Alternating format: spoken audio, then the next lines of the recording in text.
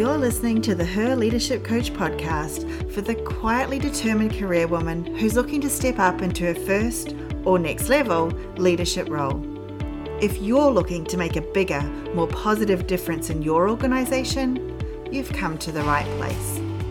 Well, hello, welcome in. It's Rochelle. On today's episode of Her Leadership Coach, we're getting into the details of what it takes to be a leader. Now, if you've been following Her Leadership Coach since the beginning, first of all, thank you. And secondly, you might remember the very first episode where I talked about the 3 key pillars to getting promoted to a leadership role. If you haven't listened yet, I highly recommend you go back and take a listen because this is the foundation for getting promoted faster. However, cut a long story short, the 3 pillars are to be a leader from the inside out, build your village, and really allow yourself to shine. Now, while you can build these pillars in any order, approaching them sequentially does make it both easier and it leads to better outcomes. So if you start by being a leader, you'll find you build a better village. And when you're surrounded and supported by a higher caliber of people and you have that inner confidence and the calm that comes with being a leader, it makes it so much easier to shine and to be more visible, to do and show your best work. So, with that in mind, I'm going to share my proprietary framework with you today, the Her Leadership Way Manifesto, that guides you to being a leader from the inside out. Now, the manifesto sits inside the Accelerate Your Leadership Academy, and this is a lot of the focus in there. So, what's it all about? What does it take to be a leader? Let me start by saying it's one of those things where the journey is the destination. So it's not about where you're going to end up because there isn't an end point, right? However, you are able to make big shifts in a short period of time when you start on this journey. And the good news is, if you even get started on this journey, you're already further down the path than the majority of the population. Now, last week I interviewed Dr. Ryan Gottfredson, who is a professor and author of The Elevated Leader, which is a book about vertical development. And again, if you missed that episode, definitely go back and have a listen. He has just the best insights into what adult development is and what it means for leadership as you become what he calls more cognitively and emotionally sophisticated. And he uses a really good analogy in the interview to highlight the difference between learning how to do leadership things, which is what Ryan calls horizontal development, and learning how to be a leader, which he calls vertical development. So if you take your smartphone, we add apps to our phone quite often, if you're me, which makes it more capable of doing more things, right? Performing more functions.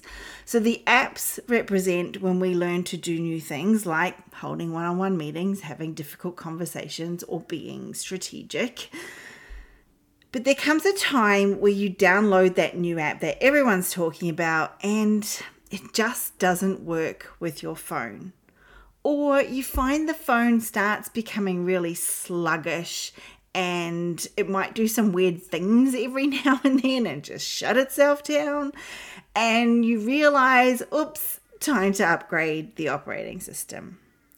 And this is what Ryan refers to as vertical development and what I refer to as becoming a leader. We need to level up our operating system. If we don't, there are some things we might learn the mechanics of how to do, like the steps, but we really just can't do it with our current operating system. You also find the more vertically developed you become, you're just able to deal with the world in a healthier way. You won't be so sluggish or prone to just shutting down or doing things that even in your own head just didn't make sense. Okay, so what are our operating systems? Well, basically, they're how we operate in the world, which is almost entirely based on our mindsets. And our mindsets are our attitudes and beliefs about the world and how we see ourselves within the world. And depending on what mindset we have about something, we then act and behave accordingly. Let me give you a small example to show you what I mean. When I first started this business, it would take me hours to record a video to either, be part of my course or go on Facebook. I had all these voices inside my head telling me I was going to make a fool of myself. People wouldn't want to hear what I had to say. I was going to sound like an idiot. I don't know if you recognize any of those thoughts, but there were so many beliefs in my brain that were holding me back. My mindset at the time really was, if you put yourself out there, people are going to judge you harshly. There was also a mindset in there that it's like my worth was tied up in everyone liking me, right? So my actions were geared towards doing things in order to avoid other people's judgment and to make sure people liked me. Now, I'll come back to this example in a minute, but first, let's talk about the 3 steps to creating personal change, that is, to becoming a leader from the inside out. So the first step is we need the information. So knowing the Her Leadership Way Manifesto framework is a great start, and I'll talk more about that shortly. The second step is introspection. So the mindsets that we form are largely complete by the time we're around 7 years old, and they've done research on these, which means by this age, we're pretty attached to those mindsets. Mindsets show up in the brain, and they show up as neural pathways, and the longer we've held them, the more we use them, the deeper entrenched those mindsets are. So if we go back to the example where my belief was, if I put a video out of me talking about leadership, people wouldn't like me, and I was only worthy if people liked me. Unfortunately, that's a pretty common belief for us as women. We're often brought up in a culture where we're taught to be the good girl, to be pleasant, to be nice, to be sure that people like us, right?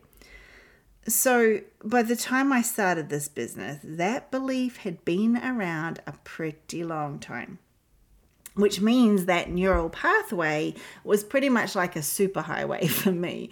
It was very well traveled. So well traveled that I didn't even recognize that as a mindset or as a belief. It was just the way it was. It was just a truth to me that I needed to be good and I needed to be liked.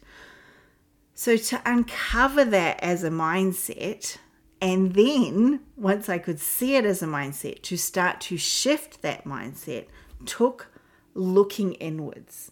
It took introspection, self-reflection. I was asked the questions that, when I really thought about the answers, they didn't gel with my original belief. So what was more important to me? Having everyone like me, or being able to make a positive difference to people's lives? That was a pretty powerful question for me at the time. Powerful enough to help me shift my mindset and my beliefs pretty quickly. I realized that wanting everyone, and I mean everyone, I wanted everyone to like me, it was a limiting belief, in that it was limiting my behaviors to sort of, I guess, stay vanilla, right? The ice cream flavor that doesn't like to stand out. So, I mean, the majority of people like vanilla, but I don't know that many people that love it. Okay, so the third step is inspiration. So the introspection, the self-reflection, it is super important. But without the inspiration to take action on it, you can get into a bit of sort of overthinking, ruminating, a lot of self-criticism. I've been there. So you want to use a bit of inspiration to work out what new thoughts and behaviors will help you shift your mindsets. And the easiest way to do that is to put systems in place that will help turn those new behaviors into habits. We want to automate these behaviors. You will also be well served while trying to create these habits by some inspirational people helping to support you and hold you accountable as you practice these new thoughts and behaviors. And then over time, those new thoughts and behaviors replace your existing superhighway neural pathway mindsets with more positive mindsets. So again, if we go back to the example, the introspection is what made me shift my mindset to uncover it, to see how it was limiting me and to look at what might replace it. So now I needed to add in the thoughts and behaviors that I wanted. And that would help me sort of shift that superhighway sized original neural pathway back down to a highway, then down to a road, then down to a dirt track through a field.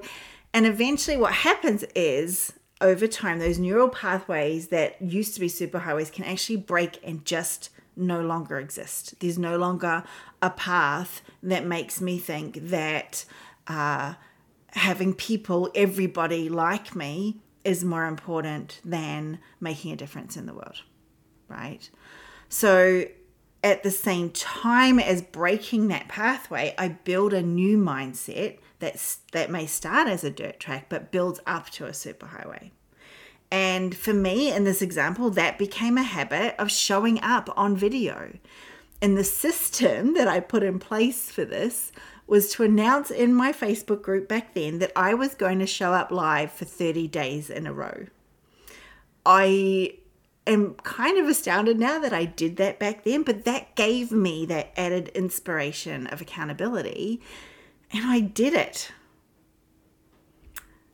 Okay, so 3 steps: information, introspection, and inspiration are what help you to shift, right? To help you change, personal change, mindset shifts. Let's head back to step 1 and talk a little bit more about the information phase. So the Her Leadership Way manifesto that I've pulled together, this framework, consists of 3 principles. So we've got 3 steps, now we've got 3 principles, because of course 3 is the magic number. And the 3 principles are: we ask powerful questions, we take 100% responsibility, and we give grace to ourselves and to others. And remember when we were talking about the doing of leadership? So let's take difficult conversations, one of the things we get taught to do as leaders, and see what it might be like if we apply each of these principles. So if I go into a conversation with my boss, for example, because I've got feedback to give her, maybe something I think she could be doing better or something that isn't working for me, I'm going to say for most of us, we just tend to avoid that situation and hope it gets better on its own. I have been there and done that. And then some others might follow the steps we're taught for such situations. You know, maybe you've been taught the feedback sandwich. So you go in and you tell them something that they're doing well, then you talk about what it is you really want to talk about, and then you loop back to some sweet thing at the end that they're doing well again. Now, I've tried that. It's not great. It feels really contrived. I don't feel comfortable. I don't feel authentic approaching feedback in that way. So let's take it through the 3 principles. So first of all, we're going to give our boss grace, right? Which means we're going to assume she is coming from a good place. She's trying to do her best and she's wanting to do her best. All right, next one, we take 100% responsibility. So this means we look at our part in this situation. Why is what she's doing triggering us? Or maybe we look at how we are acting that might be causing her to act in a particular way. Or is there something that we're not doing that we might be able to start doing that would cause a shift in her behavior?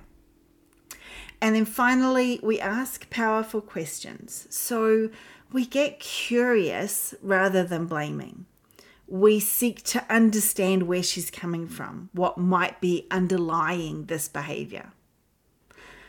You can probably see how the outcome with those 3 principles is going to be a lot better, more respectful. There's going to be less defensiveness on both parts. It really will come out as a win-win situation than going in saying, hey, that's great, you're doing this really crappily, but hey, good job on that, thanks, see ya. Like, that just, it's miles apart in outcomes and authenticity, right? So I'm sure you can see how powerful that's going to be.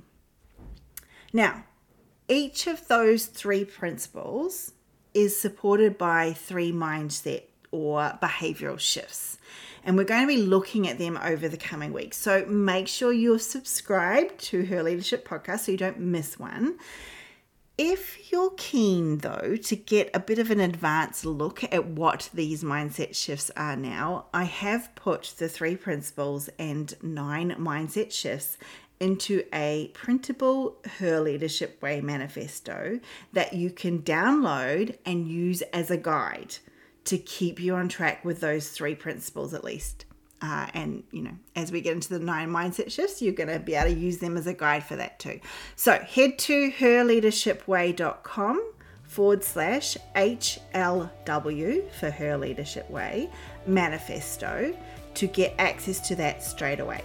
I'll add the link into the show notes for you too, so you can just click on it and magically be taken to the webpage. Okay, thanks for joining me this week.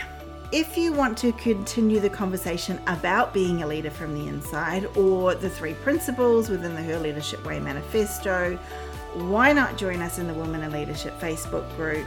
You'll find the link to that in the show notes as well. There is so much wisdom I find from women just like you inside the group, so you will love it there, I'm sure. If you got value out of this episode, I would love it if you could share it with others. And of course, if you've been listening to podcasts for any amount of time, you will know that rating the show and leaving a review helps others find the show, and I really would appreciate it if you were to do so.